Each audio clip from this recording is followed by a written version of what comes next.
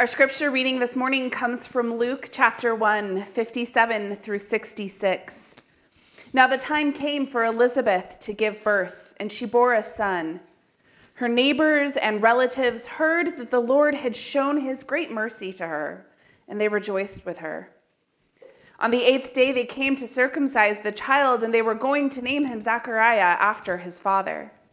But his mother said, "No, he is to be called John." They said to her, "None of your relatives have this name." Then they began motioning to his father to find out what name he wanted to give him. He asked for a writing tablet and wrote, "His name is John." All of them were amazed. Immediately his mouth was opened and his tongue freed, and he began to speak, praising God. Fear came over all the neighbors, and all these things were talked about throughout the entire hill country of Judea. All who heard them pondered them and said, "What then will this child become?" For indeed, the hand of the Lord was with him. The word of God for the people of God. Thanks be to God. After Elizabeth gave birth in this miraculous event, her neighbors and family are gathering to celebrate with her. They are curious about this child. They're curious about the circumstances of this child. They're curious about Zechariah's silence, I am sure. All of this is very unusual. And this passage really makes us think about how we respond to amazement. How often do we allow ourselves to be amazed? Wonder is all around us, but can we recognize it when we see it? As we learn through this series how to rejoice in a weary world, can we also live in a way that allows amazement and wonder to surprise us instead of responding with skepticism and fear and doubt? What does it mean if we respond with shouts of joy? Amazement can be a balm for the weary. And that is what this passage offers us, that moment of amazement. A baby was usually named on the day of his circumcision, and a common practice at the time was to name a first son after his grandfather. In this case, however, Elizabeth's extended family seemed to have decided that the baby would be called Zechariah after his stricken father. His wife, Elizabeth, says that the child is to be named John. And we don't see the point at which Zechariah communicates to her that the name is supposed to be John. We never see an angel appearing to Elizabeth. We just know that in this moment, she knows what the name should be. This is a reminder to us that God is at work, even in the moments that we don't see it. And so she offers up this name, and everyone disagrees with her. They point out that there's no family precedent for the name John, but Elizabeth stood her ground. Surprised, the people look to the father. Zechariah writes his response on the tablet. His name is John. This grammatical tense matters because Zechariah doesn't write his name will be John, as would have been traditional. He is not yet officially named. But he acknowledges that the child is already John. God is already at work. This child's destiny has already been set in motion. And upon him writing this name, upon his tongue being loosed and him finally being able to speak again, the responses of the people are amazement and it is fear. And both of these words occur more in Luke than in any other gospel. Amazement and fear going hand in hand. And I think that the theme, the title for the sermon this week, "Allow Ourselves to Be Amazed," is what is important. Amazement can be a precursor for joy. Joy, though, cannot be coerced out of us. If joy feels out of reach, Sometimes it can help to allow ourselves to notice and take in the amazing wonders of each day, wonders that we can too easily ignore. The swirl of silky white creamer in your morning tea, the carefully crafted bird's nest in your favorite tree, the doe-like steps of a toddler as they discover the confidence to walk. Doe-like is a nicer way of saying that toddlers often look like little drunk babies trying to wander around, but there is joy in that. The dappling beams of sunlight refracting through your windows. Allowing ourselves to be amazed instead of complacent or afraid requires paying attention. And it requires us to say yes to wonder when it washes over us. Amazement is a balm for the weary because it can awaken that part of us that has become numb. It can renew our senses that have become dulled. And I think that it can turn into joy. There was great rejoicing with Elizabeth after the birth of her son. However, there seemed to be a pause in the praise when the name of the child did not align with the traditions of the day. They didn't believe Elizabeth when she knew her child's name.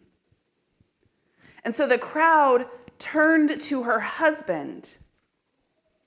And in that moment, they allowed themselves to feel amazed, but fear was their next response. Fear came over the neighbors, and the rumor mill went wild. Surely the hand of the Lord would be on this child, but that wasn't necessarily a good thing to them. When we experience amazement, we tend to share the news, either to seek validation that it's shocking news, or to see everybody else react the same way we did. You think this is weird, right? They picked a random name for this kid, and suddenly the guy was talking again. This is weird, right? That's often how we express our amazement, making sure that somebody else thinks the same that we do. If I told you that your reward for staying to the end of the service was $1,000, what would your second reaction be? Your first reaction would be amazement, wondering if it's true. It's not. But your second reaction would be to tell somebody else, either to get them to believe you or to see if they're as shocked as you are. But would your reaction to something that is amazing, something that is out of the ordinary, something that is unexpected, do you go to joy in that? Do you rejoice in the unexpected? Do you allow that wonder to fill you up when it doesn't fit with what you expected? Immediately in this story, Zechariah's speech is restored and he bursts forth into song. He becomes an eloquent witness to a new era of the way that God will work. In the song of Zechariah, we get a glimpse of the divine thesis, this coming together of a single child who both fulfilled his parents' most cherished hopes and prepared the way for the coming of the long-awaited Messiah. But God wants to reveal more of God's self by the choice of the name John, which means God is gracious. God is gracious. Think of the wonder in that name. John the Baptist's birthday is celebrated on June 24th, in case you were curious. He is a patron of tailors because he made his own garments, of shepherds because he spoke of the Lamb of God, and of masons. It is important to know what these names are rooted in, because we can find amazement in what we learn about them. Zechariah means whom Jehovah remembers. Elizabeth is God is satisfaction, and John is God is gracious. This story is filled with wonder. The unexpected joy of Elizabeth being able to have a child at all. Zechariah, who goes speechless at this news, recovers all that he has lost by listening to God. At that moment of covenantal relationship, at the circumcision and naming of the child, that covenant relationship is restored between God and Zechariah as well. God is breaking through in new ways in this story. God is redeeming and reclaiming all of creation. God's graciousness is a work of wonder in this small story, this naming of one child. During this time of year, when the days are shorter and the darkness seems to dominate time itself, we light the Advent candles so we can look upon them with amazement at the way that they can shine in the darkness. We know that things are about to change. And so I invite you to take some time to be truly amazed by hats and joy and the sparkles of the season. To allow your feelings of amazement to turn into unexpected joy. To practice awe.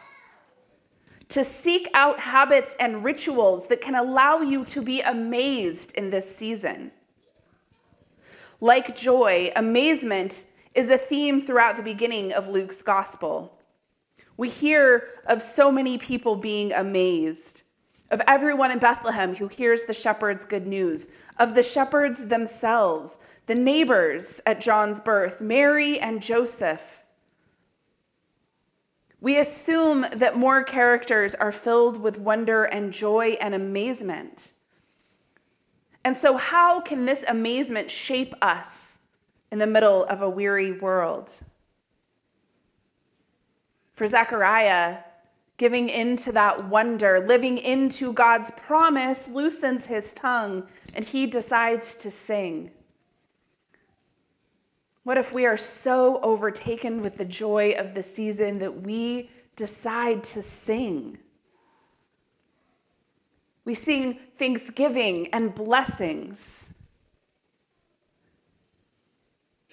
We pass the blessings on to others. I invite you in this season to live into the amazement that is before us. To know that there are great things that we cannot see, but there is plenty of joy that we can see. And so turn off that voice that says, "Isn't that weird? I don't know if that is the name that they should have chosen." But to instead respond to those moments with a sense of wonder. What a beautiful name. How joyful it is that this child is here. To turn to a world that is overrun with cynicism and with doubt. And to say that just for a little while, we're going to lean into the awe.